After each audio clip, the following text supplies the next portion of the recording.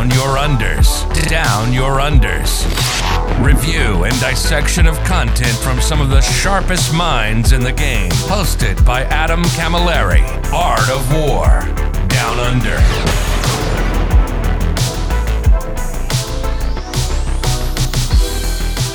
Hello, you lucky little ducklings out there in this big, wide world of Warhammer. You are back joining me for the sultry jackhammer-like tones of Mr. Adam Camilleri. We're here for the part 2 of the Leagues of Votann review, joined once again by the harp-like, the classical, musical, dulcet pieces constructed by the wonderful vocal cords of Mr. Richard Siegler. Welcome back to the show, brother. It's just a beautiful dynamic we have, Adam. It's perfect.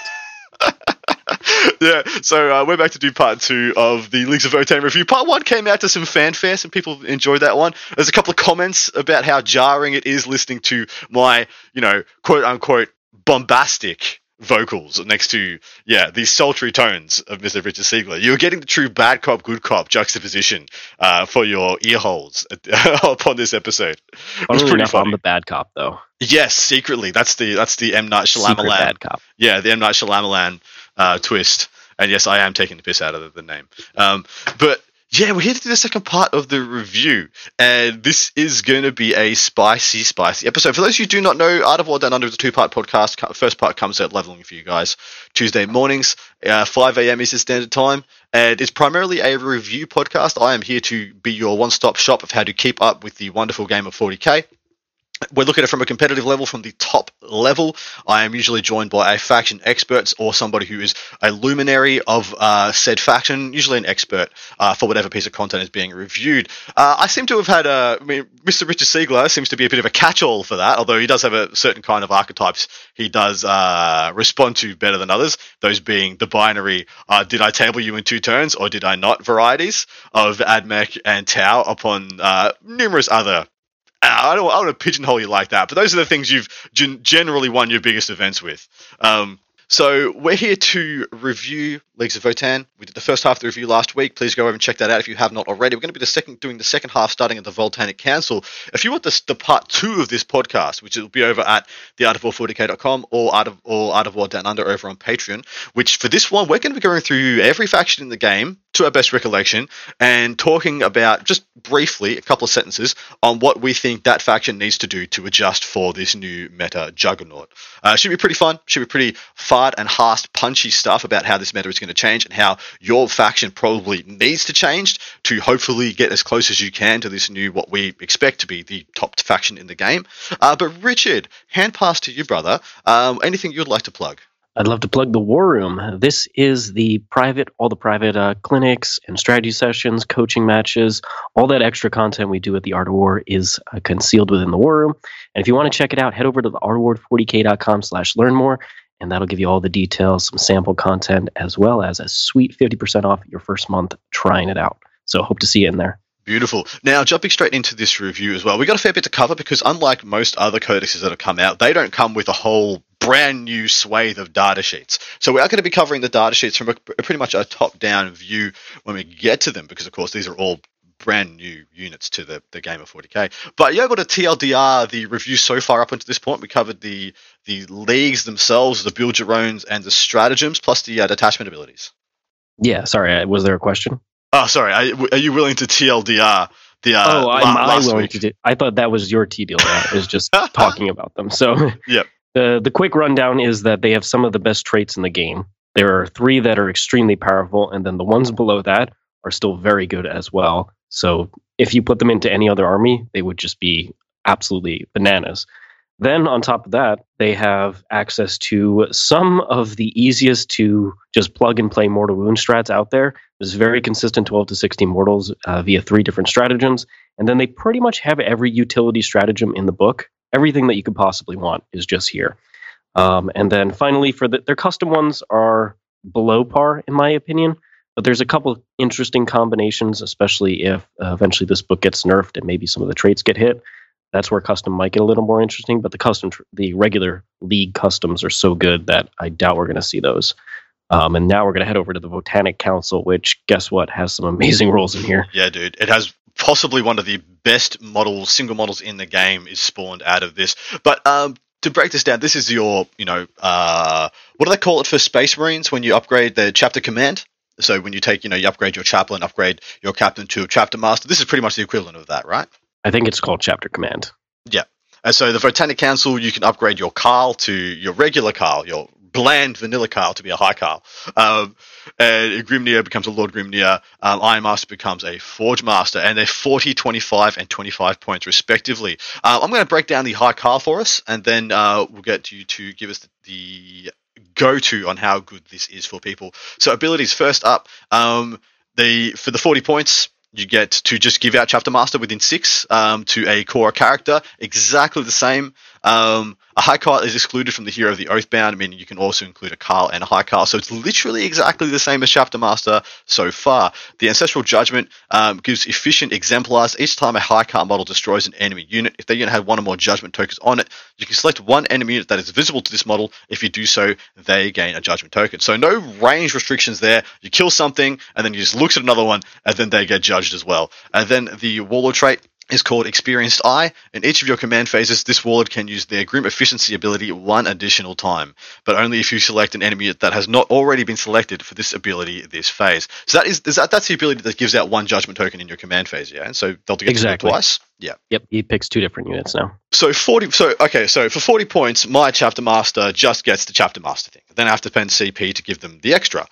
You get the Chapter Master ability and you get the Ancestral Judgment just because, right? Yep, you just get them in addition, and then you get access to the Warlord trait if you want to spend command points on it. So it's not a bad package, honestly, especially because the Call himself is just 70 points. He's 80 if you take the Rampart Crest for the Aura of 5 of Invuln. So you're looking at a character who's about 110, 120 points. That's perfectly reasonable. I'm willing to pay for Chapter Master at that kind of price point. Yeah. And on top of that, there are some very good data sheets that benefit from this. In particular, the Hearthguard, who can teleport away from the Call and love Chapter Master rerolls. And then the Bikes, who are fast enough to start within range and then get behind flanking maneuvers and start killing the enemy. Yeah. They love the Chapter Master rerolls as well. So it's dependent on those types. If you go very heavy on the vehicles, they're not core, so they won't be benefiting from Chapter Master as much. And there are other ways to get full rerolls to hit. Like we mentioned, the strats, there's 2 different ways. Berserks, and then if they have a Judgment token. This seems like a really good package, though. Because the only comparison we have is the Space Marine one. This is the Space Marine one plus the Ancestral Judgment, just for the same 40 points. So I think this is very good. I mean, like you said, if you're building the units that are going to get value from the command phase buffs and the extra sprinkling of possible Judgment tokens, because the Ancestral Judgment gives you an extra sprinkle, and then you can take the Warlord trait for a double down if you really wanted to. But I don't think that's necessary. I think Judgment counters are very easy to come by, so I'm not sure you'd even bother with the Warlord trait. Yeah, I frankly haven't I have not bought the Warlord trait. If you're running the Greater Thurian League and you take Uthar, you buy his Warlord trait, it's Experienced Die and one of the generic ones. And in that case, it's worth it. Fair enough. Give us the breakdown of the Lord Grimnir. So the Grimnir, this is the Psyker. His ability, by becoming the Lord Grimnir, is that he can attempt to manifest 1 additional psychic power in each of your psychic phases. That's very cool. We'll see the psychic power soon. The Ancestral Judgment is that each time the Lord Grimnir model attempts to manifest a psychic power from the Skynrot discipline, which is their unique Votann discipline, if there are any enemy units within 18, then you get, and they have 1 or more Judgment tokens, you get +1 to your psychic tests. So not bad there. And then the Warlord trait, if you want to purchase it, is +6 in range to Skynrot discipline psychic powers. Also not bad. I think this is the one that you can. This is the first one that you would cut out of the Votannic Council, in my opinion. This is the least essential. I think so as well. Yeah, especially because his role is just going to be, I do a psychic action. And maybe if I take the Murmuring Stave Relic, I'll then do the command point. Yeah, and I mean, this isn't an army that's going to be psychic heavy. The most you can take is 3 of these, and I don't especially see anybody taking 3 of these. Hell, I don't see people taking 2 Grimnirs. One thing to note is you can only take 1 of the Votannic Council upgrades. Oh, really? You can only take 1 per detachment or 1 per army? 1 per army. Oof. Yeah, it's not going to be this one. Otherwise, 3 Brokir Forge Master would be straight up automatic. Because it says it at the bottom there. An army.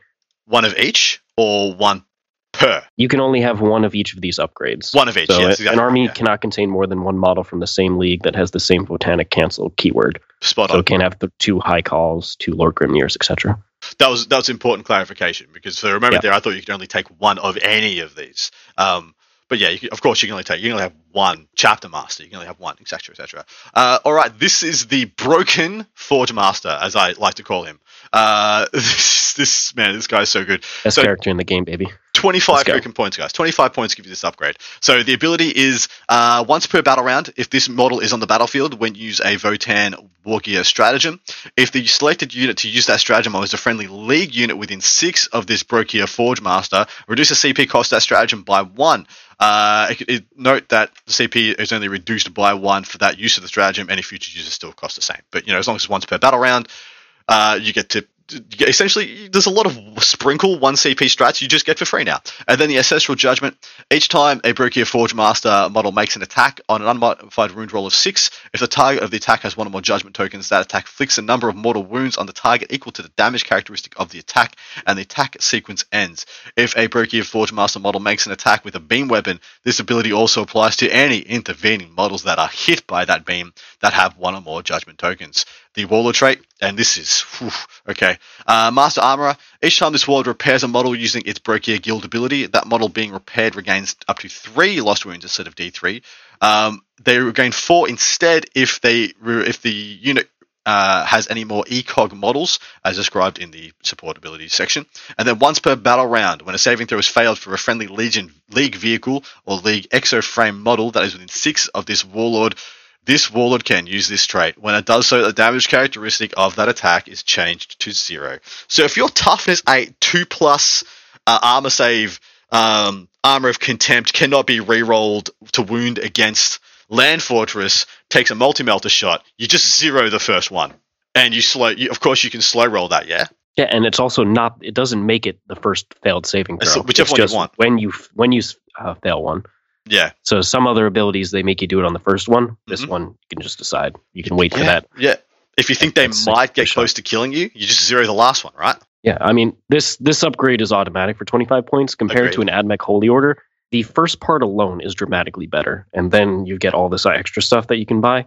The fact that this CP, the Wargear strats are really, really good, so that's a great category, and you can use it on the same one every turn. So you can make Ion Storm every single turn free, and that opens up spending your actual command points on the 2 other mortal strats. So it means the mortals just pop out turn after turn, and on top of that, he's going to be next to the Land Fortress that's going to be using the Ion Storm strat. So super easy there. Correct. This whole ability is just absolutely amazing. For 25 points and a CP for the Warlord trait, it's just straight up automatic. Well, every single list is going to have this. This is what happens when you stick a freaking a Tech Priest Dominus and a Tallyman together. This is the guy you get, and he's absolutely cranked. Unbelievable the value this model brings. Like, if you just put the first part alone, that's you're effectively paying 25 points for 5 CP. Yeah, exactly right. It totally fine. I've had a couple of thinking discussions with people saying, if you were to pay points for CP, how much would you pay? And 8th edition, people said they would pay up to 50 points of CP because that's how powerful CP were back then, for fights twice and double moves, etc., etc. In 9th edition, it's gone down, and people say they pay 25 to 35-ish points for a CP, depending on the army. And this is just pay 25 points, here's 5 CP. It's so crazy, dude. This guy is auto-include, yeah, for you? Yep, he's 100%. He's the first one. He's the Warlord. He's the one you actually pay the Warlord trait for, because honestly, I'd rather save CP for a lot of the strats, but this is worth it by a large degree. Fair enough. And now there are only 3, because there's only 3 characters, yeah? There's only 3 HQ characters? There's 4. There's the Einherjar champion. I was about to say, there isn't one he's for not the part champ. of the council. Yeah, fair enough, because he's just a circa. All right, so how good is that section in your mind? To me, that thing is broke. That section is broken. It's some of the best character upgrade. I mean, you compare this to the Necron upgrades for characters. It's man, completely night and day. Oh man, is that so? Same thing for AdMech This is just way better. What is the measuring stick for this section, though? Because this is the section that's been added, apart from the faction-specific secondaries. These are the two sections that have been added for the codexes of 9th edition. And I'm gonna, eventually, we're going to come to an end of the 9th edition codexes, and I'm going to have to evaluate who got the best of the new things that were added. Like, who got the best of the secondaries? Who got the best of this, whatever you want to call it, the dollar menu picking sections. And I think the Space Marines is the benchmark. Like, the Space Marines are the ones that all the others should be evaluated against, but I don't want to be the one to set that in stone. So let's move on. People in the chat, throw up those answers. Which one do you think is the baseline that all the others should be measured against? Jumping into the relics, you want to take us away with the first one, brother? Yeah, so in my opinion, a lot of these relics are fairly mediocre as just a starter here. I don't think you're going to be taking too many of these. Like I said, the strats are... Is that because it's in this book, or because they're bad? First, because the strats are so good that you want CP. Yep. And second, that you're going to probably run 2 different detachments because you don't want to load up on troops. Single battalion, I think, is going to be relatively rare because it's a lot of points in basic troops, and they're not as good as some of the other data sheets. And then third is that most of these relics are actually fairly niche, or they're like melee weapons, and I don't need to be buffing up my call-in melee, to be perfectly honest. Correct. So give a little preview there. Actol's Fortress is the first one. It's for a Shield Crest model only. So this is if you have that particular keyword. And at the start of the fight phase, you select one enemy unit within 3 inches of the bear, and they fight last. It's a solid relic. Yeah. If you want fight last, this is the best way to get it in this book. Yeah, I actually don't mind that at all. Nope, it's solid. Yeah. I think it's unnecessary, but it's solid. Well, I think it's unnecessary due to the data sheets that you've got. Most of your data sheets use counter assaults. Your melee data sheets, your berserkers are used for counter assaults. They're not aggressive. And so usually most of the time they're being slung out into your opponents, and then you're sending out a shield crest unit to, try and dodge and interrupt, because you're only going to be fighting usually on 1 or 2 fronts, yeah? Yeah, but on top of that is, if you say you have a Hearthguard unit and the Berserks, and they charge 2 different units, and you're worried about an interrupt, you activate the Hearthguard first, and then your opponent interrupts, and the Berserks just fight on death. Fight on death anyway. Yeah, it seems a little superfluous, but they'd probably be happy you had it. There's probably a build out there where that makes a lot of sense. It's cool on the Einir champion. Actually, wow, yeah, it is, isn't it? Damn, although there are other good relics to get. That guy is the one who is dripping in good options for relics, I think. Ancestral Crest. Once per battle, if the bearer is selected to use an epic deed stratagem, that stratagem costs 0 command points. Once per battle, after making a hit roll, wound roll, or saving throw for the bearer, you can change the result of that roll to a 6. For any rules purposes, this counts as an unmodified 6. If an enemy unit destroys the bearer, roll a d6 at the end of the phase. On 2 to 5, the enemy unit suffers d3 mortal wounds. On a 6, they suffer 3 mortal wounds. That's a lot of dot points. There's a lot of words there. I don't feel like it amounts to a lot. If they had a way to get 2 relics on the model, then it would actually be good, because you take it with the hammer, true. Relic hammer. But otherwise, it's not particularly good. Epic Deeds, for how epic its name is the worst category of strats in this book. And it's the worst category of strats across almost every single codex. Epic Deeds is a buff. Like, Epic Deeds in general, just not very good strats. 100%. So reducing that is pretty irrelevant. Yeah, see, this seems quite forgettable. There might be a build out there somewhere, but yeah, not right now. Like the Einir champion is the one who can make the most use out of this, in my opinion.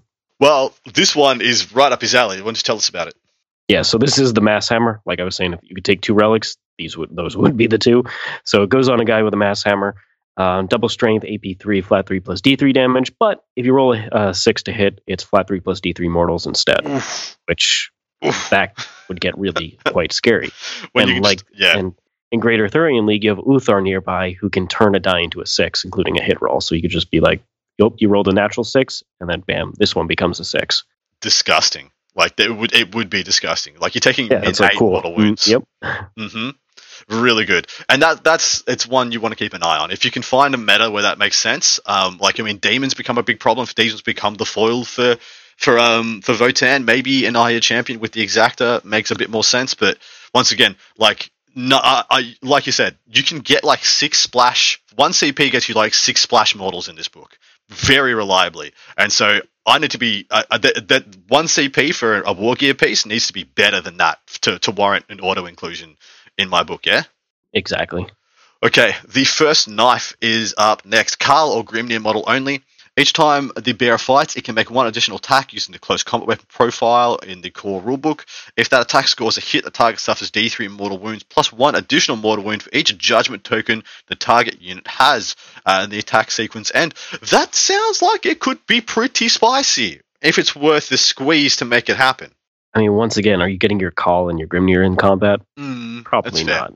It's So that's a downside. It's a pretty great way of getting around stuff like, well, a Batten who zeros the first instance of damage, or say a freaking one of those super annoying, just will not fail a 2+ invuln save Archon that's in your lines with the Jin Blade, and you just walk up and be like, "Did I hit ya? Dink, you're dead." Because I got 3 judgment tokens, so it's D3 plus 1.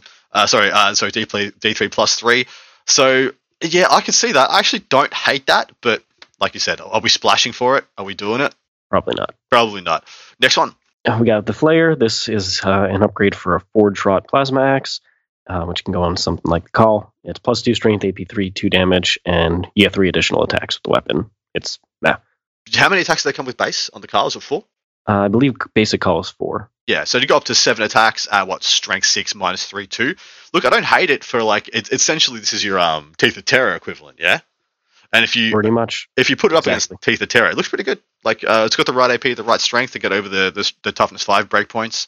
I don't hate it, but once again, can you only put that on a Carl, or can the Plasma Axe go on the champion? I don't believe that the champion has a Dark Star Axe or the hammer. Yeah, fair. Next up is Wayfarer's Grace. At the start of each of your command phases, the bearer regains 1 lost wound. The first time the bearer is destroyed, you can choose to use this relic instead of using any other rules that are triggered when this model is destroyed. If you do so, roll 1d6 at the end of the phase. On a 3+, set the model back up on the battlefield as close as possible where they were destroyed, without being in engagement range, with D3 wounds remaining. Is there... I mean, you're never going to get mileage out of the regain 1 lost wound, usually. Usually if somebody can get to your character, they are killing your character or they're doing something else, right? So that almost doesn't exist. And who cares? Who do you want to get 2 uses out of? Do you put it on a champion and try and use them twice? Like, charge them in, get them killed, res them? Once again, it's does this go on a champion? Yeah. There's a lot of things that could go on the champion if you decide to take the champion. So tough choices there. Yeah, but this is a consideration. It is. The Grey Crest is for Shield Crest model only. If the bearer is a character, then each time an attack is made against the bearer, -1 to hit. If the bearer is not a character, each time an attack is made against the bearer's unit, if the attacker is more than 12 away, then -1. So it's a relic that you could possibly put on a large Hearthguard squad if you wanted to, though they have a different one that I think is quite a bit better. I do like that, because we've got to point out the ones you can put on a squad. That one can go on a squad. If you were to have that on one, I think it does make a lot of sense. Like, it all of a sudden really feels like a Lucius 20-man Ranger brick, yeah? Or was it... I mean, it was way better than a Lucius Ranger brick, I'll tell you that. At the moment, for sure. Lucius Ranger bricks haven't been good for like a year and a half. Well, when they back in the day, they were everywhere. They were really good. This would be... I mean, it's +1 save against damage 1. And it's nerfed. There was tons of damage 1 back then. I mean, yeah, the meta was not good. You gotta use your imagination. Devil Gaunts existed. Never mind. Grudge's End. Model equipped with a bolt weapon only. When you give a model this relic, 1 bolt weapon the model is equipped with is considered to be a relic for all rule purposes. Increase the damage characteristic by 1. Increase the AP by 1. And each time an attack is made with this weapon that hits a unit with 1 or more judgment tokens on it, it automatically wounds the target. Never heard of you. See you later, mate. Do it. Yeah, the bull weapon part is like, oh, okay, no. Yeah. On a beam, on a magna, or on anything else, it would have been cool. On a bolt weapon, nah, no way. What's up next? Warp Strike. This is one of the ones you might possibly take. It's for a teleportation model only. So Call with the teleportation crest or the Hearthguard Sergeant can take this. If you take the teleportation crest, each time the bearer makes a normal move, advances, falls back, or makes a charge move, till that move is finished, it can move horizontally through models and terrain features. So it's only for the bearer himself, but there are some shenanigans you can do to make a charge and then make sure that you end in coherency. Once per battle, when you use the site-to-site transport stratagem, this is the teleport one, you select the bearer's unit for the stratagem, it causes 0 CP. That is awesome. That is very, very good. Yeah, really. And then on top of that, enemy units that are set up on the battlefield as reinforcements cannot be set up within 12 of the model's unit. Holy crap. Amazing against demons, for instance. Yeah. And then just good for getting behind enemy lines, and then they're like, okay, I'm going to respond with my own reserve threat, and you're like more than 12 away. Mm-hmm. Right. So this 100% can go on your Hearthguard Sergeant, yeah? Yep. If you take the teleportation crest, so you can't take the shield crest. Yep. So, I mean... for the purpose that we've described last week, especially in the part 2, this makes a lot of sense. Yeah, I think this is the one that you do take. I would take it 100% for what you've told me about that unit and how you intend to use it. This is auto include, man.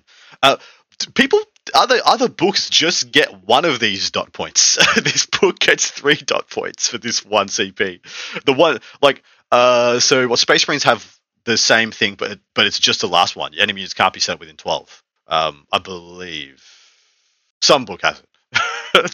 But then you get a CP refund. So essentially, as long as you use that stratagem, this thing pays for itself. Yeah, and you are going to threaten to use that strat because it's so good. Amazing. I don't know how much the flip belt bit is going to matter. It might be cool in niche situations with like cart containers or something that you really need to make a charge move off of, and you can still end incoherency. Yeah, that's actually a good point. Negotiating some of those pitfalls is actually pretty good. All right, the Hearth Fist is up next. Model equipped with a mass gauntlet or concussion gauntlet only. Wow, I struggled there.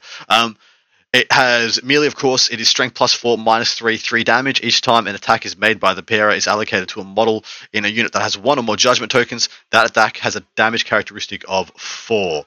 So, yeah, strength 8 usually, -3, damage 3, going to damage 4. Sounds pretty good. Yeah, I mean, once again, it's something that the champion could take. He's just a boss. He's just a boss, yeah. Next one is, in my opinion, one of the other relics you will consider taking often if you take the Psyker, the Grimnir. The Murmuring Stave, he gets to know an additional power. So now you know 3 powers plus Smite. Yep. And on top of that, in your Psychic phase, if the bearer attempts a Psychic action, you can then still attempt to manifest 1 Psychic power. So you can do, like, say, for instance, Warp Ritual, and then gain a CP. That really is very good. Holy crap, that is really good. Yeah. Yeah, fair. I mean, take that. That should be your starting point. I am. If you're gonna start with one on your list, there it is right there. That's amazing. All right, the Thrikite plate. It's on an Exo Armor models only. Which are those? The Exo Armor is the Einhir champion. Okay, and add 1 to armor saving throws made by the bearer, and add 1 to the wounds characteristic. I'm not too interested in trying to make that guy. He's already durable. Is exactly right. He's already about as durable as I want him to be. Doubling down on durability, I just want him to be as killy as possible. So probably not that. And you got Volum's Master Artifice. It replaces a Graviton rifle only, so this is on the Brokir Iron Master or Forge Master, and it basically turns his weapon into beam, which is why that qualifier exists in the Forge Master. But is it a pistol? It's range 18. I want it to be a pistol so much so I can rag on it. But this actually might be quite good. It's really unnecessary in my opinion. Yeah. What's the profile? So wait, it's a range 18. It's the same exact profile as the Graviton rifle, but it's beam. It gains beam. So it shoots 3 beams though. So you beam 3 times? It shoots 3 shots at a target, and then when you draw line of sight to that target, if it hits things that are eligible targets, it then does the beam effect, which you roll to move for. Yeah. I mean, I don't hate it, but I don't think beam is going to be a serious part of this book, frankly, against equal skill opponents or better. Fair. Well, yeah, exactly right. And I think it's wholly unnecessary. You lined up all your units, you're dead. Exactly you're probably dead anyway. Well, I didn't need the beam keyword. The best thing you're going to be out doing is hitting one other thing, right? Against competent opponents. They're just be like, well, you took all beams. Okay, everybody's literally lined up horizontally from you. We're not going to line up in a straight line in front of you. Everything is freaking across from you, like Dawn of War as possible. Yama's Shield. Einhir champion model only. Once per battle round, when a saving throw is failed for the bearer can use this relic. When it does so, the damage characteristic of the attack is changed to 0. Each time the bearer uses this relic, roll a d6. On a 5+, if every model in your army has a Votann keyword, it's from the same league. That unit that made the attack against this unit, I'm assuming, gains 1 judgment token. Nah. Yeah? Nah. Completely unnecessary. Nah. There's just no reason for it. To me, it's only the stave is onto my list, and then the teleport one if I'm taking a big unit of Hearthguard. Apart from that, I don't think anything else touches the size, yeah? Yeah, I think there's just so many good 1 CP strats that I'd rather save the CP for that instead of a lot of these. It's just so many melee relics. Yeah, I'd love to know what we would have said about this relic section in the Narcomin packet rather than the Nephilim packet, when you could have 1 or 2 of these, like when you had 1 of these for free. Like what? I mean, the free one, obviously. They get extra consideration. Especially if you're taking the Einhir champion, that's when you would actually consider a lot of this stuff. But for the most part, I'm not buffing up my Khal or my Grimnir, besides the Murmuring Stave. Like when you're starting your purchasing of relics at 8 or 9 CP, where this book could have been, free patrol, then paying for another patrol, or, etc. 100% you would just take a completely decked out champion, right? I totally would. Yeah, which is your top rated champion relic? So if I was going to take one, it's actually the Emir specific one, Guild Connectors, which is +1 damage. So you take the Dark Star Axe, now it's 2 damage, ignoring Feel No Pains and wounds caps. Beautiful. And then he's a beast against stuff like Phoenix Lords and Abaddon. Terrifying Catan as well. All right, moving on to the Warlord traits, the first of which is Ancestral Bearing. Each time this Warlord uses an ability in your command phase that specifies a range, add 3 to that range to a maximum of 12, and add 3 to the range of the Warlord's aura abilities to a maximum of 12. Pretty forgettable, but maybe I'm wrong. It's Uthar's Warlord trait alongside Experienced Eye, and that's probably the only time you'll see it. Is if you take Uthar. Fair. What's next? Warrior Lord. Each time the Warlord makes a melee attack, you reroll the wounds, and each time a melee attack by this Warlord is allocated to an enemy model, that enemy model cannot use rules to ignore the wounds it loses. This is the other way to ignore phase cap damage. It's really powerful. They've got another source of it. I mean, I don't think you're going to be trying to make a Carl that's going to go and solo Abby. So I don't know if this is going to make a difference, but but that's where you take the Greater Thurian League one. You give him the hammer upgrade, and you give him this Warlord trait, and then you start dropping mortals, baby. Yes, exactly right. You hunt the mortals instead, and that actually does get pretty sick. So maybe there is a spicy Carl build out there, but I don't think I need it right now. I think the army can take a couple of nerfs to the shooting phase before it even bothers considering it if it needs to double down on the fight phase. A long list. Each time this Warlord makes a ranged attack, the target does not receive the benefits of light cover. Each time you select a target for this Warlord's ranged weapons, you can ignore the Lookout Sir rule for any unit that has 1 or more judgment tokens. At the end of each phase, if any units with the judgment tokens were destroyed during that phase by a league unit from your army, select 1 enemy unit that is visible to this Warlord, and they gain a judgment token. So at the end of each phase, and it's when you kill a unit, you get to put another judgment token down. Yeah, and doesn't involve this character. It's just a friendly elite unit. Just way too many ways to place judgment tokens. It's kind of stupid. Like you could, you don't even take this one, frankly. No, but if I was taking a second forge, you take 1 Forge Master and you take 1 Iron Master. You give this to the Iron Master, and that's where it would see play. But otherwise, it's honestly unnecessary. I was ready for this to be hot garbage. The first 2 dot points, I'm like, it's great. This is great. You could almost delete the first 2 dot points, and this is still great. But it's so stupid that 1 dot point just is essentially just having another Carl in your army. Like, well, they wanted to fulfill the need. It's a long list. The list actually has to be long. And so is the Warlord trait. Exactly right. We have to have 3 dot points minimum. They underlined that twice when they're writing the book. They're like, has to be. All right, what's next? Guild Affiliate. In your command phase, you select 1 friendly league core unit within 6 of the Warlord till the end of to the start of your next command phase. They gain OBSEC, and if they have it, they count as an additional model. So this is you can make your OBSEC bikes double OBSEC, and then it's really easy to contest your opponent's objectives. That's where I would see this being used. Everyone at home who has their does Votann have everything bingo card can just tick off Rights of War from their bingo card. In fact, better Rights of War, because if you have OBSEC, you get double OBSEC. So everyone can tick that one off their bingo card. Rights of War has that, but this is a command phase ability instead of an aura, so it's not as good in my opinion. That's true. It's good in different ways. It's good for sending a unit like Hearthguard teleporting across the board, trying to make a charge. That's good there. Whereas controlling the middle of the table with multiple units, it's less good there. And it's also good for flipping back your objectives. Like someone's tried to disrupt, when you don't have an OBSEC unit, flip an OBSEC, take it back, get your primary. Unrelenting Toil is up next. This is an aura. While a friendly league core unit that is performing an action within 6 of this Warlord, that unit can shoot without that action failing. So while a friendly, you can shoot without the action failing. I think this is quite good. You're only going to... I see people min-maxing their infantry and their troop slots. So you may only have a list with a handful of action doers, banner raisers. So this isn't a bad thing. Yeah, it's solid. I don't think you're going to need it too often because the Brokier Iron Master advances and does actions. Yep. But yeah, cool. Then we have Grim Demeanor. It's also an aura. While a friendly league core unit within 6 of the Warlord, that unit can ignore any or all modifiers to its leadership characteristic. Yep. And each time a combat attrition test is taken, you ignore any and all modifiers. So if you're running the big bricks of the Hearthkin, yeah, you'll take this. You will take this. Agreed. All right, that is all 6, yeah? Which make the cut? Which even warrant consideration? Master Armor. Pretty much, right? Which isn't on here. It's not even on here. It's the one that you always take. These other ones are cool, like Guild Affiliate's pretty cool, especially in a heavy bike build. I like it quite a bit. But honestly, you probably just save the CP and use it on strats. Considering is a lot of the upgrades in this book. Like you said, it's a very much a Nephilim thing where you have to it's just the bare essentials now. You have to be savage with your selections. But just looking down this, we have OBSEC on demand, we have actions and still do stuff in an aura. It's funny that one's the aura, whereas the OBSEC is the on command one, which usually is the other way around. We have a stupid who cares leadership one, so there's ticking all the boxes there. And then a long list would be like your second or third Waller trait if it wasn't Nephilim, and if the freaking the Forge Master did not exist, because obviously you just take that one because it's insane. All right, we're up to the Sky and Rot Discipline.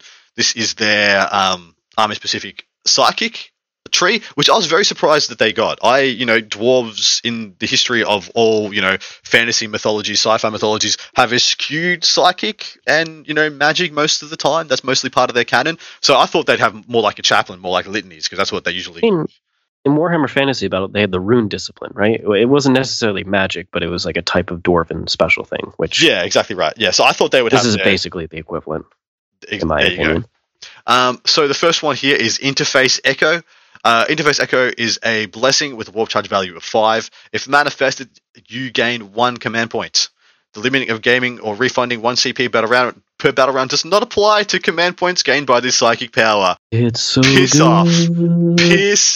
Votann, as if you get to do it when no one else does. Everyone is limited to their once per. Even the Tallyman, who gets to try and get it once per battle round, only gets 1 per battle round.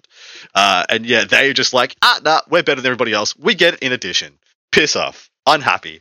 Without the Murmuring Stave, you might even just not have taken a Psyker in general. Yeah. But because you can take that, do a psychic action, and then cast a CP, that is value town, in my opinion. Like, this is just so good. It's Warp Charge 5. It's so easy to get off as well. But that's already auto take. The first one, auto take. Cool. Let's see where we go from here. Fortify. I also believe this is one of the ones that you will take. It is a blessing power as well. Goes off on a 6. If manifested, select 1 friendly core unit or character within 12 of the Psyker. And until the start of your next psychic phase, you get +1 toughness. So big brick of Hearthguard. Yep. +1 toughness. And you get a 6-up Feel No Pain on top of it. That's just solid. Dude. And what's the league that gives you +1 toughness already? So you can just have toughness 6 troops. Yeah, Irani. Like, lol, your Tyranid warriors are good for you. Good for you, toughness 5. That's nice. We're toughness 6, 12 points a model. Like T7 Hearthguard. Yeah, dude. T7 Berserkers. It's crazy. Although you're wasting the 6 Feel No Pain, but still, it's crazy. All right, Ancestral Wrath is up next. Witchfire, it's a warp charge value of 6. If manifested, select 1 enemy unit within 18 of invisible to this Psyker and roll 3 dice. If the enemy unit contains 11 or more models, roll 6 dice instead. In either case, add 1 to each result. If that enemy unit has 1 or more judgment tokens on it, for each roll of a 4+, that enemy suffers 1 mortal wound. So it doesn't matter if they got 3 judgment tokens or 1 judgment token, it's still +1. So 6 dice on a 3+ to do mortals, or 3 dice on a 4+. It's pretty bad, really. A Smite's probably better. All right. Well, then we got another Witchfire spell, Grudge Pyre. If it manifested on a 4, so very easy. If manifested, select 1 enemy unit that is not a vehicle, monster, or character within 18, invisible to the Psyker, and you roll 2d6. Add the number of judgment tokens that are next to the unit to the result. And if the result is greater than the unmodified leadership characteristic of that unit, 1 model selected by your opponent in that unit is destroyed. This is trash. Hottest of garbage. I love it. I love it. They can write bad Votann rules. They this can. Confirms it. I'm going to, in fact, read the next one. That's so bad, I'm going to read the next one because it's actually good. All right, Null Vortex. This is basically Null Zone, but it's not Aura. So has a warp charge value of 8. If manifested, you select 1 enemy unit within 12 of the Psyker, and until the start of your next psychic phase, they don't get to use invuln saves. Just cool utility. I think you take this, Interface Echo, and Fortify as the 3 that you know if you take the Relic. Yeah, I agree. If you know three, those three make sense. But here's the last one: Crushing Contempt. It's a malediction with a war charge value of 6. If manifested, select one enemy within 18 of this psyker and roll 3d6. If the result is greater or equal to the leadership characteristic of the enemy unit, until the start of your next psyche phase, the unit cannot perform actions. If they're performing one, it fails. If the result is greater than the leadership characteristic of the enemy unit, until the start of your next psychic phase, each time model that unit makes an attack, subtract 1 from the attack's hit roll. So you have to beat. So if you didn't have to beat their leadership, if they just had to get it off on a 6 and then they cop those things, it could be good. But the fact is, you have to beat the leadership to get any of those triggers. Means that this is pretty forgettable as well. I think we're absolutely right. It's number 1, number 2, and number 5. Just write them down. Like, it's actually kind of crazy how bad the other 3 are in comparison to those 3. Yeah, they don't have amazing witchfire spells, which they don't. I mean, if they did, the mortal wound output of this army would be even more insane. So it's fine that they don't. Considering they have like pretty much Rend 4 ignoring invuln guns here, there, and everywhere, they might as well be like mortal wounds to a lot of armies. Like, legitimately, They might as well be mortal wounds to a lot of armies. Yeah, so I mean, if you added a crazy psychic tree on top of it, it would have got it. Okay, give him Doom and Jinx. Why not? Let's do it. Well, they got no vortex. They do. All right. Next up is their secondaries. Now, a lot of people have been saying this is the thing. Like, people out there saying, "Oh, yeah, this is the thing that'll hold them back because they don't have a bunch of auto 15ing secondaries." Praise be, by the way. But I don't think these are particularly awful. But let's unpack them. First one is in No Mercy, No Respite. It's called The Ancestors Are Watching. At the end of each phase, score 2 victory points if one or more enemy units that had 1 or more judgment tokens was destroyed by a Votann unit from your army during the phase. Score 1 additional victory point for each one of those enemy units that had 3 or more judgment tokens on it when it was destroyed.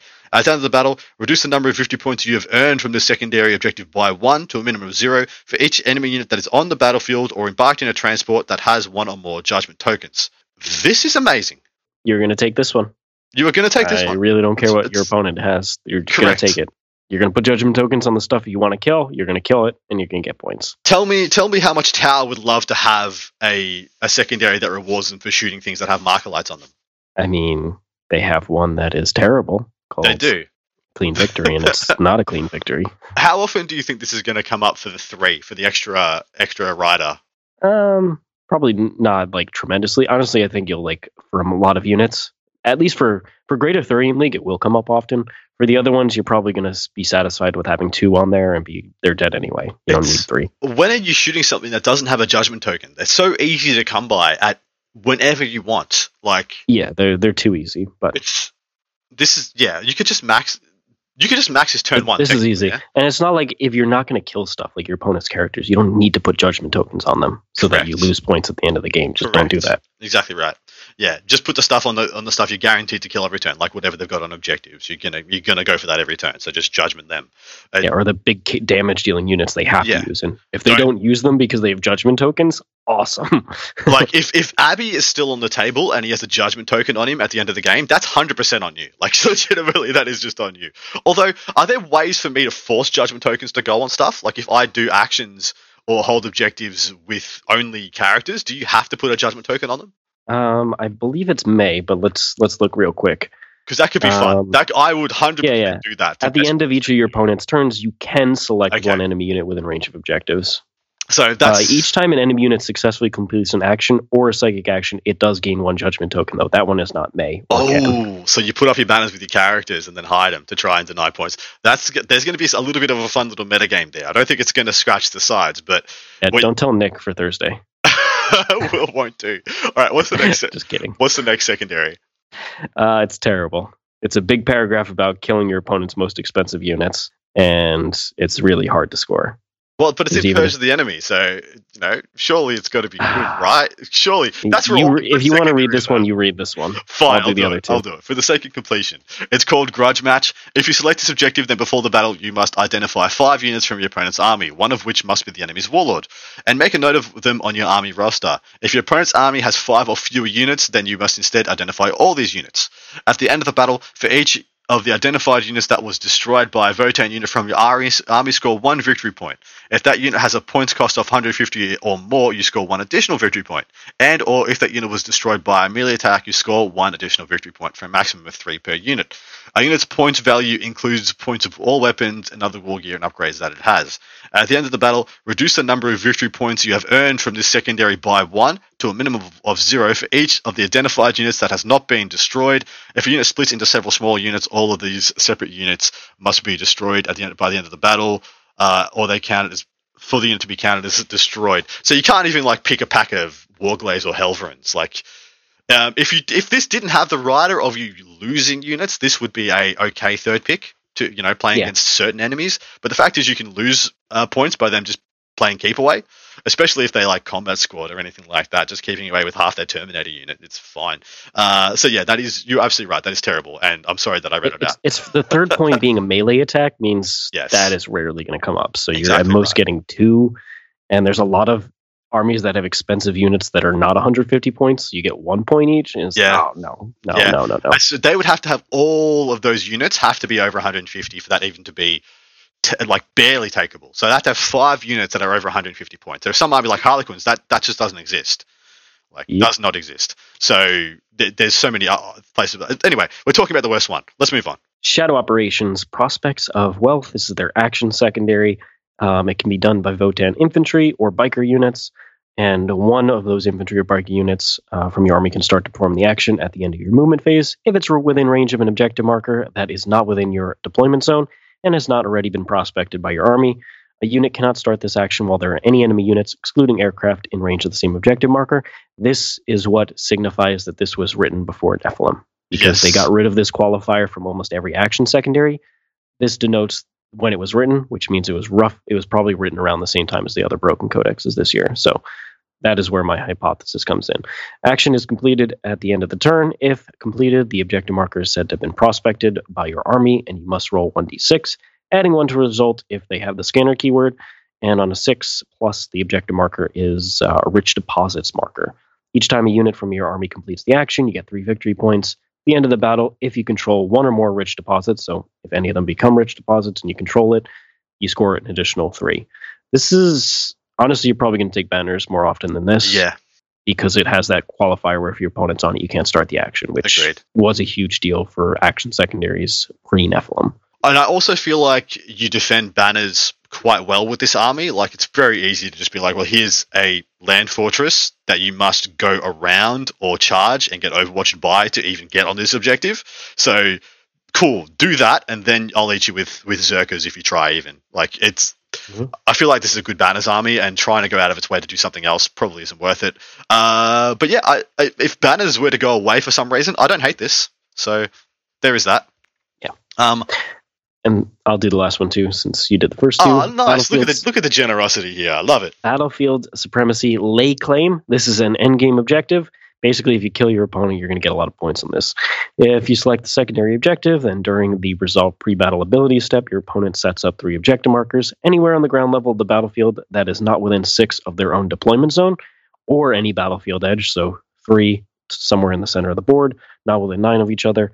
They can't be set up on unstable terrain. If it's impossible to set them up, they're not. Each represents precious resources, but does not count as an objective marker for any other purpose. And at the end of the battle, you score 5 points for each one you control. So if you table your opponent or you completely dominate the middle of the table at the end of the game, or if you have bottom of the turn, this is pretty solid secondary. Yeah, they suck at engage and behind enemy lines, so this is the battlefield supremacy you would take. 120%. Like, the only solace I was gonna have coming until I read this and realized this is just fine. I mean, because you're happy to hold 2 of these, and the fact is, they have to be 6 inches outside your opponent's deployment zone.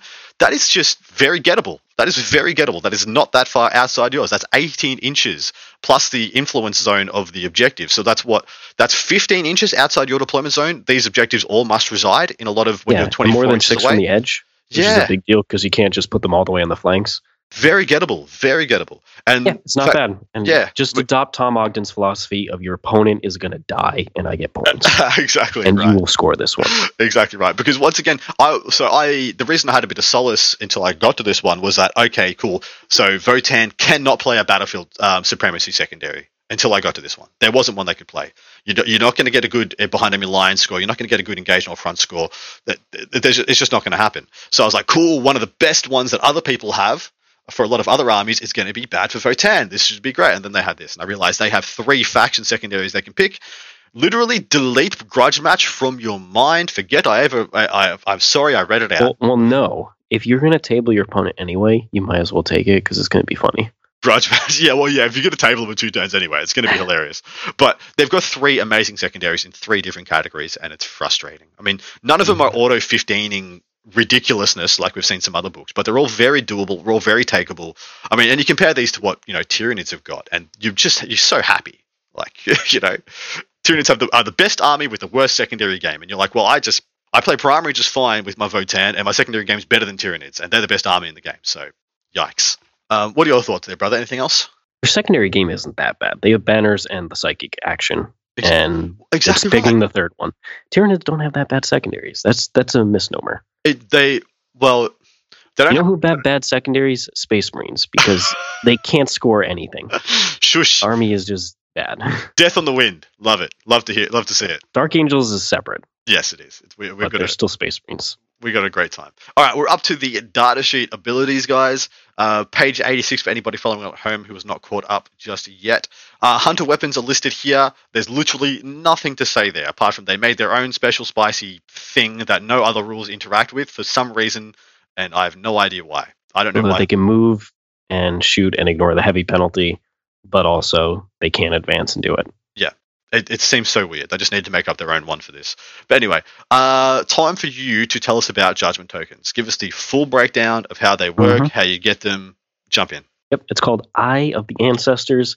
If every unit from your army has the Votann keyword, which obviously it's going to, each time an enemy unit destroys a Votann unit from your army, they gain a judgment token. Each time an enemy unit successfully completes an action or a psychic action, they get a judgment token. At the end of each of your opponent's turns, you can select one enemy unit within range of an objective marker that your opponent controls, and they get a judgment token. So it's super easy, not to mention the call abilities, the whirl of traits, the stratagems. You can get judgment tokens pretty easily, not to mention if you're running Greater 3 in League, it's automatic that you're going to get 3 on whatever you want. If a unit with any judgment tokens is removed from the battlefields because it embarked on a transport or enters strategic reserves, make note of how many judgment tokens it had, and it keeps that number. If a unit with 1 or more judgment tokens splits into 2 or more units, each of those units gains the equal number as the original unit. So you can't do shenanigans to try and get away from these judgment tokens. You have been judged. And then each time a Votann model from your army, excluding the cog ones, make an attack against a unit that has 1 or more judgment tokens, you get this chart. And if you have 1 judgment token, it means unmodified hits of 6, auto wounds, shooting in combat. Number 2 is the auto wound on 5s. Number 3, if you have 3 judgment tokens, auto wound on 4s. So that's just absurd. It's totally dumb. If an attack automatically wounds the target hold on, that's not the best part. All that is good. All that's strong. The best part is if the attack automatically wounds the target as a result of this ability, then for the purposes of any other rules that are triggered on a particular wound roll, the attack is considered to have been made with an unmodified 6. And guess what? We read a ton of abilities that interact with unmodified 6s, and we're about to read another one. Is this the most powerful mono-faction bonus we have ever seen? Like, is this better than Power from Pain upon release? Like, original Power from Pain when it first came out? Is this better? I think it is. Yes. The entire army is built to make this absolutely stupid levels of powerful. At every turn, at every facet, the synergy built upon judgment tokens is just getting higher and higher and higher. You give out 4 judgment tokens a turn. If you take a Carl, and your opponent does what they have to do every turn to not lose, you give out 4 judgment tokens. That's it. If you just took a HQ choice, which is you're gonna take, and they just play the game, that's 4 a turn. It's so stupid. You take a 3 in League, and essentially you're giving out 8 a turn by them just existing and doing what they need to do to not lose. Oh my god, it's so nuts. So nuts, man. Magna Rail. So this is a new type of weapon that the Votann have. Each time an attack is made with this weapon, and you can put one on your basic infantry, there's a rifle version, and then on the land fortress, there's a giant version of it. Invuln saves can't be taken. So new big weapon that ignores invulns. And on an unmodified wound roll of 6, boom, that interacts with judgment tokens. So if you hit with a judgment token, depending on how many you have, counts as 6. Excess damage the weapon inflicts is not lost. Instead, you keep allocating it until you finish all the damage or your opponent's dead. That is a very powerful rule. My lord, is it a powerful rule? Mm-hmm. GW has been pretty close-lipped on this kind of ability in 40k. This ability is exactly how pretty much all multi-damage weapons work in Age of Sigmar. So if someone shoots a las cannon in Age of Sigmar and rolls a 6 and it does 6 damage, it kills 6 1-wound models or does 6 damage to a multi-wound model. This has pretty much only been on flails before, and now it is on your mainstay battle tanks, essentially, having splash damage. Is this going to fundamentally break people's brains? Magna Rail might not even be the best type of weapon in this book. So, I mean, I'm not taking it in my lists, but it is good. It's a catch-all. It's good against everything. The problem here is that you think about the mirror matchup, and your opponent has the Broke Gear Forge Master, and he's just like, "Oh, I took a Magna Rail.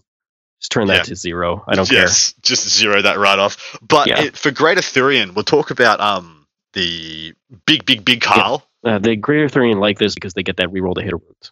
And in addition, your Great Carl boy, the named character, he auto makes a 6 for you. He auto will make a 6 for you. Uthar will literally just give you a 6 because he changes any dice to a 6, and so you just take a hit roll with 1 judgment token on him, change it to a 6, auto wounds as a 6, does that. It might as well be mortal wounds at that point, right? Because it's super high. This is what I was saying, yeah? Magna Rail's a super high rend with ignores invuln. You might as well be shooting mortal wounds for the impact your opponent has about stopping them. It's pretty much, unless they make minus hit or a trans hitman, the damage just freaking happens. It's so disgusting. Anyway, it keeps going. Steady Advance is the next one. This unit can ignore any or all modifiers to its move characteristic and any or all modifiers to advance or charge rolls. Each time this unit advances, do not make an advance roll. Instead, at the end of the phase, add 3 to the move characteristic of models in the unit. So you auto advance 3. If you're accelerated, you auto advance 6. And so you get the best parts of being Death Guard. You ignore one of their Legion traits. You just have as for being Leagues of Votann. And here's the last one. This is the one that's going to break everybody. All yours, mate. So Void Armor, and guess what? Everything, including Berserk, says this.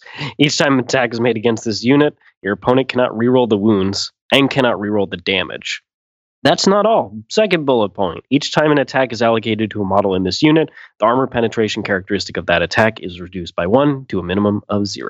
I imagine that Armor of Contempt came from this. This is, This is how old Armor of Contempt. So this is how old this book is. This book was like, well, Leagues of Votann feels durable, right? So let's give that to Power Armor and see if that's enough to make them relevant.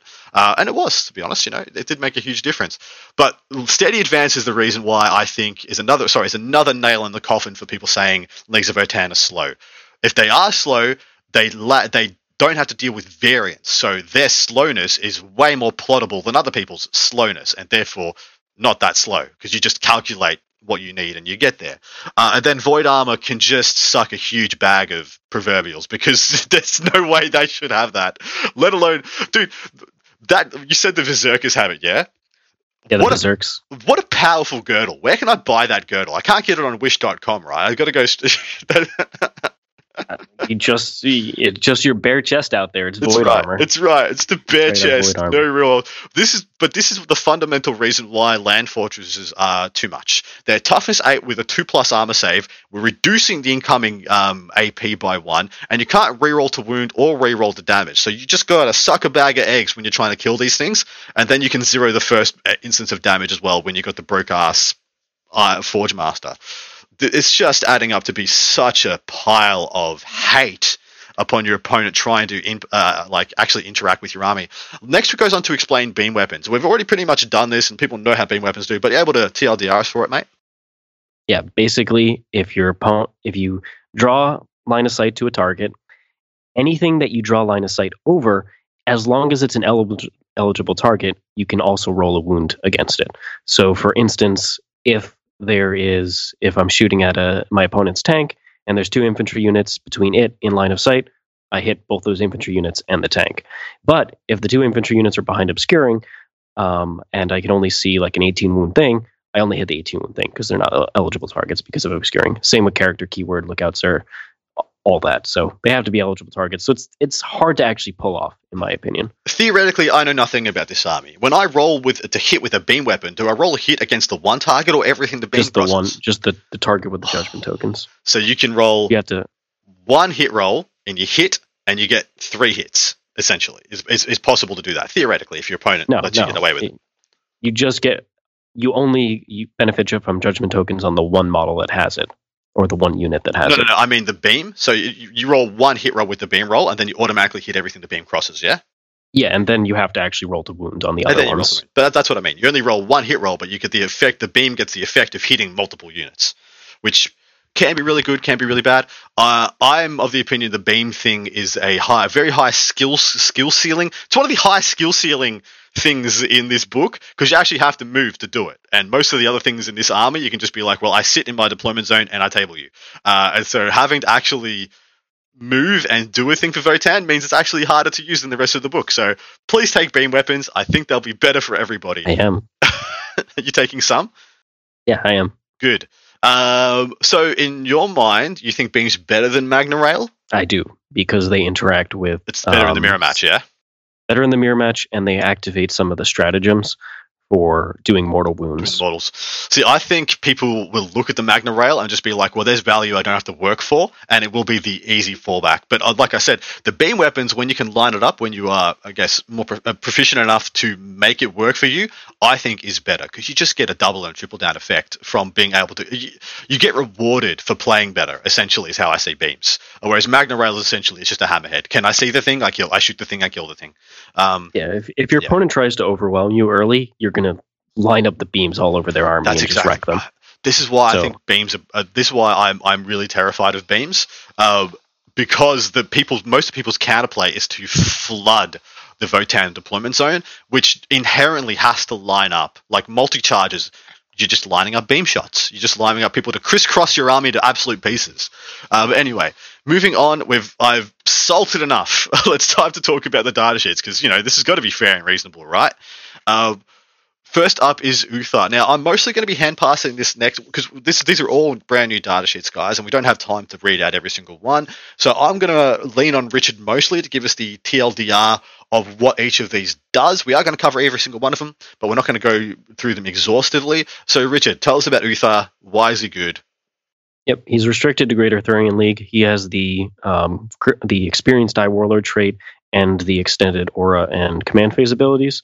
So he does his Grim Efficiency twice. He's got extended auras. That's all cool. He's a chapter master and a captain. But his unique things are he reduces all damage to 1 when you attack him. Just everything's to 1. That's the destined.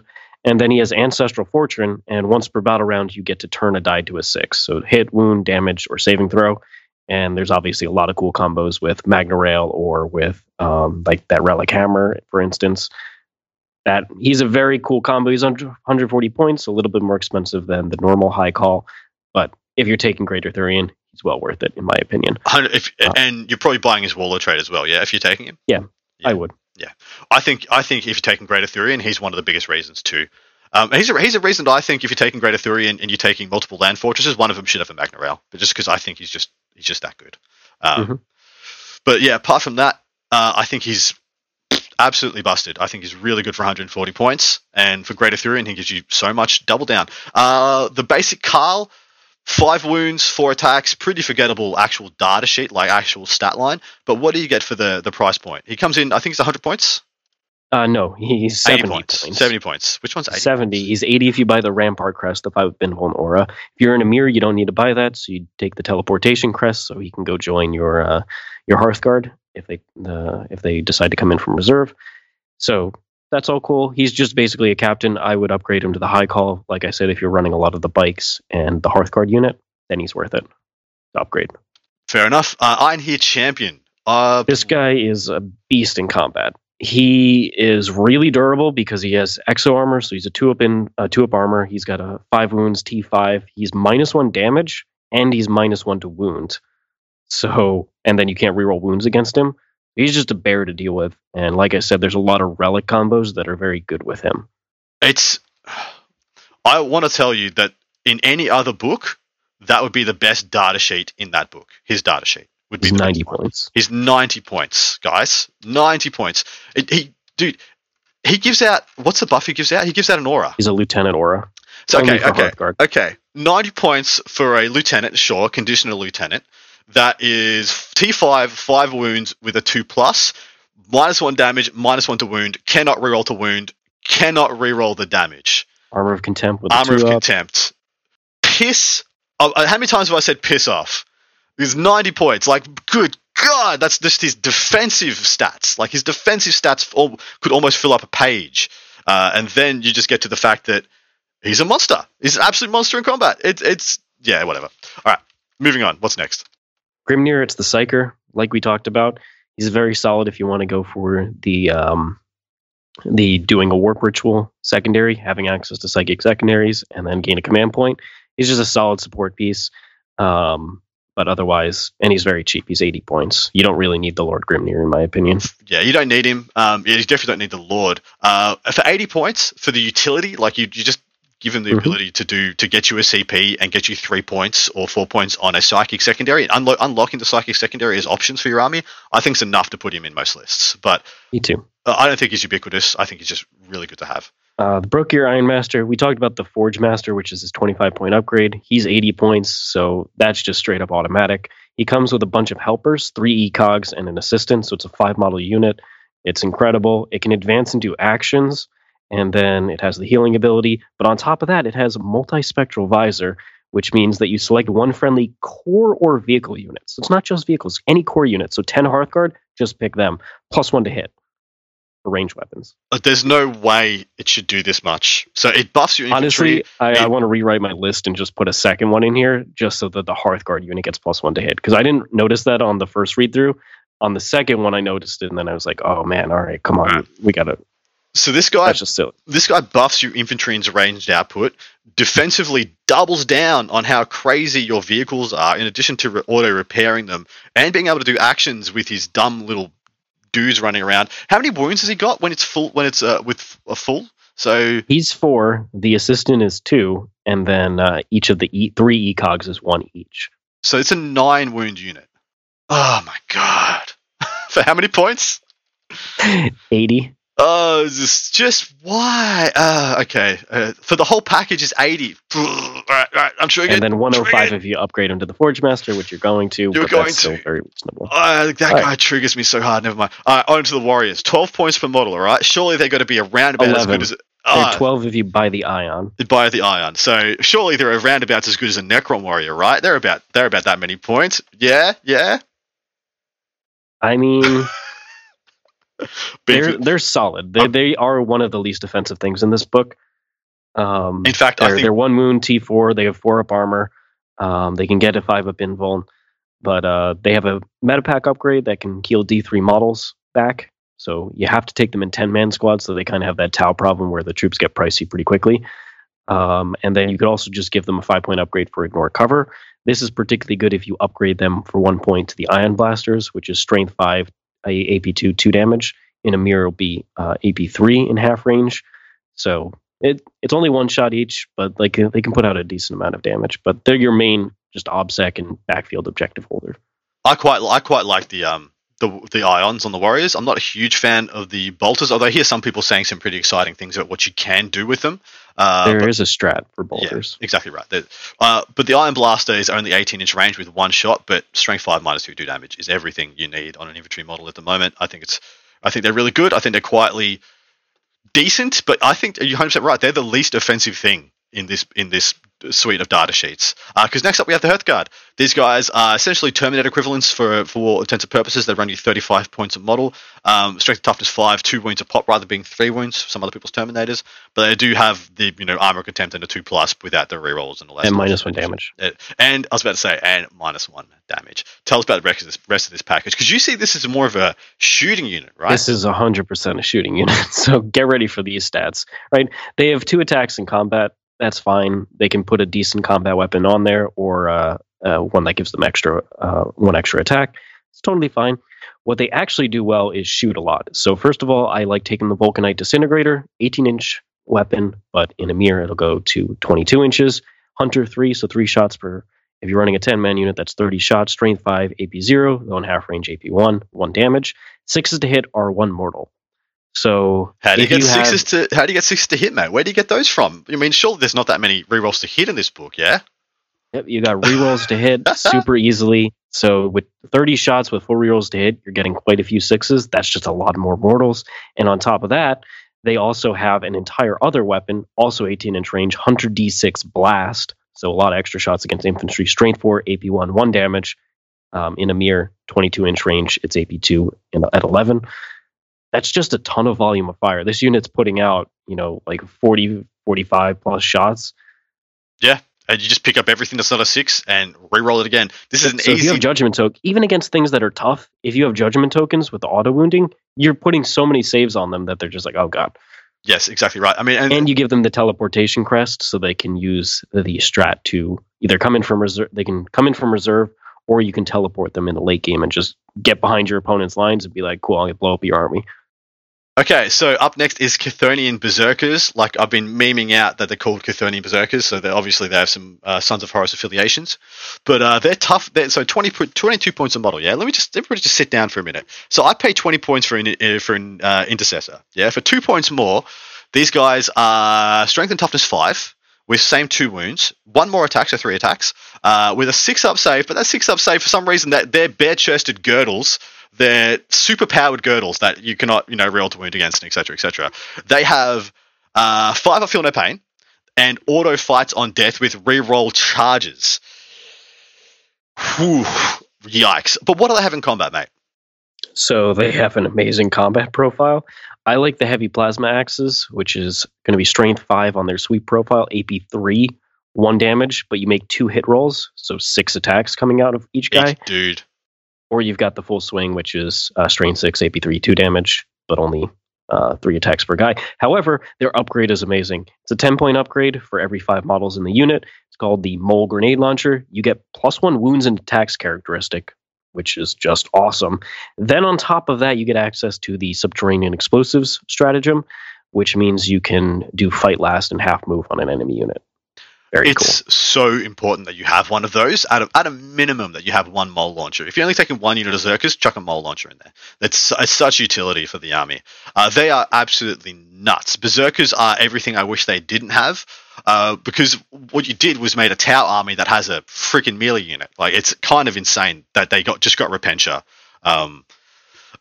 Yeah, it's totally insane. Repentia, that fight on death for free. So you can have multiple, like we said just before, you can have multiple assaults happening in the same turn without fear or needing to have the 2 CP for the interrupt. You save all the CP for your offensive output, for your mortal wounds, and you're making your shooting phase better, and just let these guys die and fight on death and always get a trade. It's kind of nuts. Anyway, next up is the Pioneers. These are the Biker Boys. Give us the lowdown. Yep, so these are one of the 2 native OBSEC units. They're also one of the fastest. They move 12 inches. They are T5, 3 wounds. If you buy the extra gunner, it's a 4-wound vehicle on that particular model. 4-up armor, but it's easy to get a 5-up invuln on them. And on top of that, they just have a ton of shots. So they got a shotgun that's 2 shots. They've got a Magna Coil autocannon, which is 3 shots, just an autocannon profile. And then on top of that, I like taking the rotary cannon on one of the guys, which is just 9 shots, strength 6, AP 2, 1 damage. If you're running the Emir, then you can make it AP 3. That's just a lot. Yeah. You can give them a 5-point upgrade to ignore light cover. You can give them the roll bar, searchlight to access the 1 CP, just give a judgment token out. Very, very cool. This unit is amazing, and they have access to that 1 CP accelerated strat where they can just move 24 inches. So late game tagging objectives, very easy with their OPSEC bodies. They also get a pregame move. So these guys are super fast and outstanding in my opinion. They're also the only datasheet with fly. I mean, if every other datasheet didn't annoy me, this one annoys me so much because they're so, and I use this term a lot, they're so fit for purpose. The purpose of this unit is to be OBSEC and remove other people's pieces of OBSEC. And they're so perfectly tooled at every level to do that. Like, every one of their guns is just amazing. They have a gun to clear whatever OBSEC you've got. And they have upgrades that just double and triple down on what they're meant to do. They're not meant to go out there and try and kill people's Terminators and stuff. But holy crap, you've got 10 Guardians, or you got 5 Rangers on an objective. 3 of these guys annihilate them.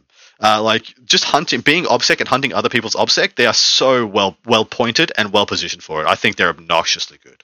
As core, these bikes with all the keywords they have, they interact with almost every single strat rule. That's important. Yeah, It's every great. single rule. It's insane. The Sagittар, this is a really interesting one. This hasn't been released yet. I have no idea what this unit looks like as well. Give us the TLDR here. So this is their medium-sized transport. Essentially, you can take it in units of 2 instead of just 1, and that is the way that you can split up bigger units. So 10 Berserks, you can split them up into 2 5-mans. So you could take 30 Berserks, 3 10-mans, and split them up into 6 5-mans. That's a way to get more units. That's the way to create MSU with this army. You can also do it for your basic troops, so you don't have a 10-man just sitting in your backfield. You can split into 2 5-mans to do the same job. So it's very cool for making this army more MSU. On top of that, I like taking the autocannon, and basically the unit puts out, between the bolt cannons and the autocannon, just 12 shots at high AP, 2 damage.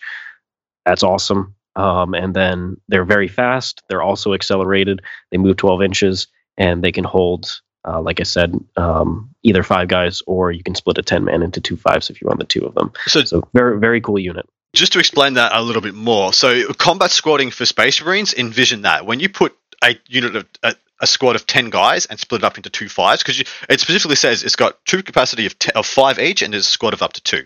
So if you put 10 guys, you get to combat squad them for the entire game once you split them to put them in these transports. If you plan against other high MSU armies and you bought 10 Berserkers, well, if you bought 2 Sagittар, you don't have to worry, because your 10 Berserkers become 2 units of 5, and you just get another step ahead on the trading war. It's really powerful, guys. And as far as you guys know the concept of, I guess, the clown car, where you position a transport in a good mid-board position, then file your units through it explosively, this activates that really well, because you start with like 2 units of 5 warriors in it, and then you put them into the middle of the board and force some exposure from your opponent to try and remove them. And then when they go out, Berserkers go in, and you've got 2 units of 5 Berserkers to respond on each of those objectives should they remove them. And it becomes just a really, really cool little dynamic little play for the army. All right, what's up next? We got the Broke-Gear Thunderkin.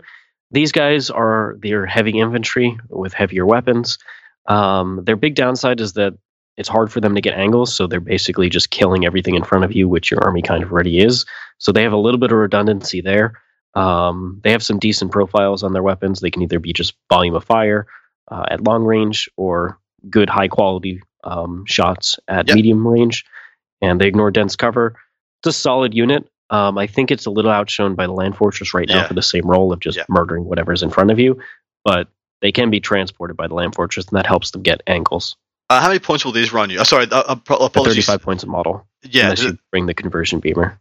They feel pretty comparable to Eradicators, but they don't have a multi-melter option. Like they feel like they should have las cannons and multi-melters and grav cannons and things like that, but their guns just don't seem to be incredibly good. Like they don't have any. They've got a bunch of 2 damage and 3 damage guns, but like I said, I'm not blown away by their damage output. They're solid. They're just relatively cheap for what you get. Yeah, they just 35 points a model. It's super solid. They don't shine in this book. Is what I'm trying to say. They overlap with the Land Fortress in the same role. It's because it's hard for them to actually do their damage to things that you want them to do damage to. And previously, I forgot to mention the Pioneers. The bikes are 30 points per model, and the Sagittars are 110. And like I said, the Thunderkin are 35. All right. The Hekachonk Land Fortress. This is the lucky last. This is the one that I think is going to be the one that breaks people's backs, their hearts, their minds, their souls, and their spirits. Tell us a story. So this bad boy is, well, you already mentioned it. It moves 10 inches, T8, 16 wounds, 2 up armor, no reroll wounds against it, armor of contempt. In a mirror, it just gets a 4 up invuln as well. On top of that, the Forge Master is making one of your big damage dealing attacks go to 0. It's just very hard to deal with these things. And then they have a boatload of guns. They either have a ton of bolt cannons, or if you want to go for the mortals with the Ion Storm, you can upgrade them to Ion Beamers. Shorter range, but that's really what you do in a mirror, because you get that extra range. And you can either decide, I prefer running the SP Heavy Conversion Beamer in a mirror, because for 1 CP with their strat, you could potentially proc 4 mortals off of it. But you could also run the Heavy Magna Rail Cannon, which is 36-inch range, heavy 1, strength 14, AP 4, 2d3 plus 6 damage, and that bleeds over, ignoring invulns. But that's like I the said, one- it's not great in the mirror matchup, so Yeah, that's why I'm not taking that. But Great Arthurian League, like if you're going to play that, that's where what's his face, the Great Carl comes in and just makes that become auto damage. It's kind of insane. I mean, So, unless you get a save as durable- AP4, like yeah, Yeah, super durable, ton of firepower. On top of that, it ignores light cover because it has the pan-spectral scanner. And then finally, it can transport 12 infantry models, or exo frame models count as 2, or exo armor models count as 2, exo frame count as 3. And it's also accelerated, so it can Yes. use the strat to just get up the board. So there have been so many comparisons that have been made between this guy for 9th edition compared to what the Repulsive Executioners did in Iron Hands in 8th edition. It's actually kind of nuts how the arms and race. it's 230 points, or if you upgrade to all the iron, it's 250, which So- is super reasonable. If people just want to see the power creep, the rules creep between 8th edition and 9th edition, nothing on a Repulsive Executioner ignores invulns. Nothing bleeds over. Nothing did mortals. It had a transport capacity of 6.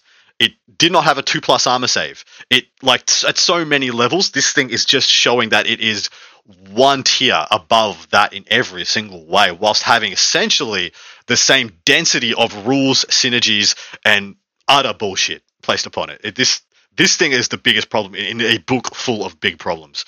Anything else we need to mention here? Like, it is. Can we just leave it at that and say, like, we need a solution for the Hekachonk, because it's just. It's ludicrously undercosted. Only solace This thing is I cheaper have- than a Riptide. Like, are you kidding me? Yeah, it's like almost the Repulsive Executioner starts at 300 points. This thing starts at 230 points. It's nuts. Like you could almost compare this, like, price point wise in a vacuum. You could compare this point for point with a Land Raider. Yeah, and it's 1,000 times better. Oh my Ludicrous. god, it doesn't even register. They're not even on the same spectrums of value. Like, like a Land Raider is literally from Wish.com at this point compared to this thing. Actually, every other mainline battle tank. This thing, like, how many points is a Hammerhead?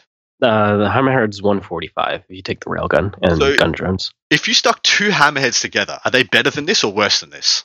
I mean, this is better if it has a Brokier Forge Master by far. Yeah, because how many more points? Yeah, 100% that is true.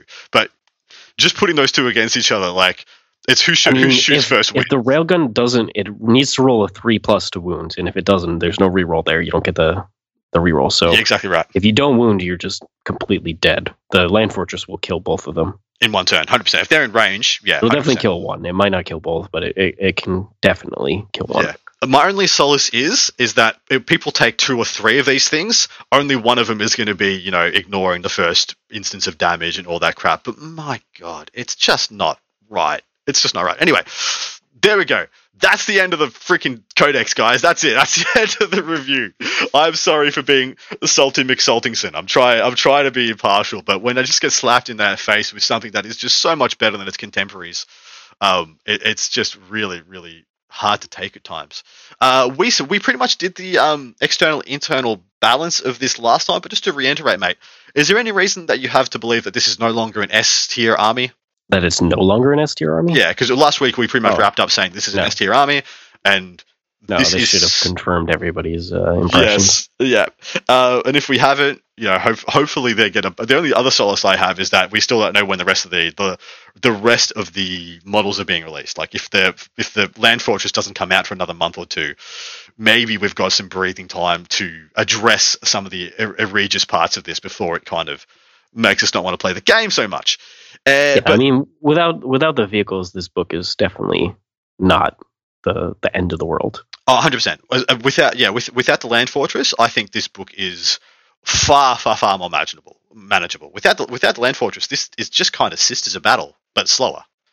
Like they have Repenter. Shoots a lot harder than Sisters, I'll tell you that. They do, but they don't hit. They don't have Zephyr equivalent. They have Pioneers instead of that. But yeah, you get what I mean. Like, it's kind of just a kind of decently well-rounded infantry army. It'd be a board control army that does a ton of damage. Yeah, exactly right.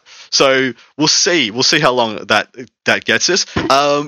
My thing is that this book, being an S tier, pushes anything else that was an S tier, or possibly even in the A+ tier, down out of those slots competitively. But how happy do you think? I think Tyrannus can stand with this. Yeah.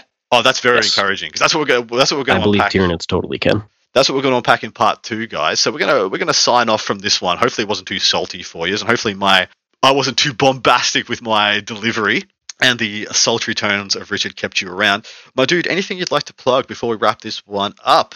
I mean, if you didn't listen to the beginning of the episode, check out the War Room. That is where we at the Art of War teach tons of private classes and content on helping you get better at the game. We've got beginner-oriented content, we have intermediate content, and we also have that advanced one. So if you're trying to start winning GTs, majors, we are there to help as well. If you want to check it out, head over to the rwar40k.com/learn more.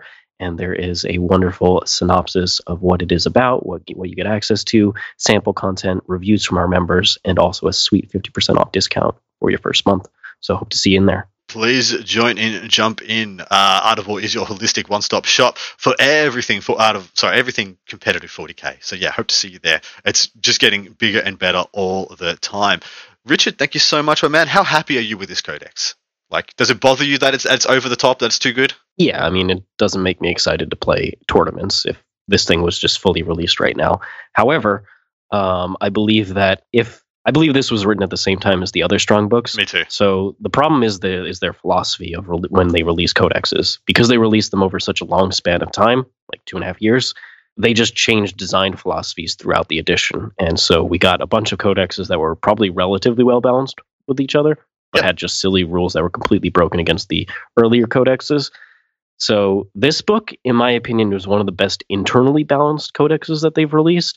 Its external balance just doesn't make sense in the context of all those earlier books. Yeah. So if they would just bring this type of internal consistency where you can run almost every data sheet in here and be totally fine, that is a great place to be. Exactly right. And that's a beautiful place to be. I hope if they get nerfed, and I truly believe that they do need to get nerfed, I hope it is a holistic nerf where everything gets toned down equally so the internal balance remains the same, so everything remains takeable. I had to see just wholesale portions completely removed, but I don't know how they nerf a land fortress without kind of drop kick punting it out of the game. Just make it worth its points. Like it's just so efficient for its points. 230. Just increase its points. I don't think they need to change too many of its rules. Fair. Well, I'd love to see judgment tokens be harder to get, because I think that one of the judgment tokens is one of the biggest things that makes the land fortress just good at killing like three things a turn every turn. Like I said in the first part, just remove on the objective and your opponent doing actions. Just remove those two. Delete them. Yeah, exactly right. Just remove them. 100%. Why should I get punished for just doing the things I have to do? You have to do that. Yeah. Exactly. And for all those armies that rely on actions, that's just silly. When you say that you think this was written at the same time as the other broken codexes, do you mean the broken codexes Drukhari, Harlequin's Craft Worlds, I was about to say Harlequin's Craft Worlds, Tyranids Tau, that bracket, or do you mean the that's my opinion. This is so much better than AdMech. It's ridiculous. Same. Yeah, I still don't think this is as Sorry, I don't because it's written on such different metrics. I was pretty confident this wasn't written the same time as AdMech or Drukhari, which were the initial two absolutely busted STR books that came out in the first 12 months of 9th edition. And then this is way better than those books. Yeah, and we've had two waves of like over the top codexes since then. There was the Custodes and Tau waves, and then there's been the Tyranids and the rest. But my dude, that is we talked for another 5 minutes after we did the wrap up. That's just how we roll sometimes. Hope you guys have enjoyed this episode. Hopefully it wasn't too over the top. Hopefully it's given you what you guys need to know about Votann. Hopefully it's been educational, informative, and entertaining, which is what we always strive to do. Richard, thank you so much, my man. We're going to go over to part 2, and we're going to go through every single faction in the game and talk about how you can get closer, how you can change your list. We're going to be talking about the top lists in the game for that faction, how they can be tweaked, how they can be changed to get closer to their Votann nemesis, which may be emerging in the meta at the moment. But Richard, thanks again once again, and say good night, brother. Thank you, Adam. Thanks, everybody. Hope you enjoyed the listen. Thank you for listening to Art of War Down Under, a content review podcast for Warhammer 40k. Hosted by Adam Camilleri. Produced by Seamus Ronan. Enjoyed the show? Want your lists reviewed and the content you heard put into practice? Sign up to our Patreon and connect with us online or on Facebook. Just search for Art of War Down Under. Signing out from tomorrow.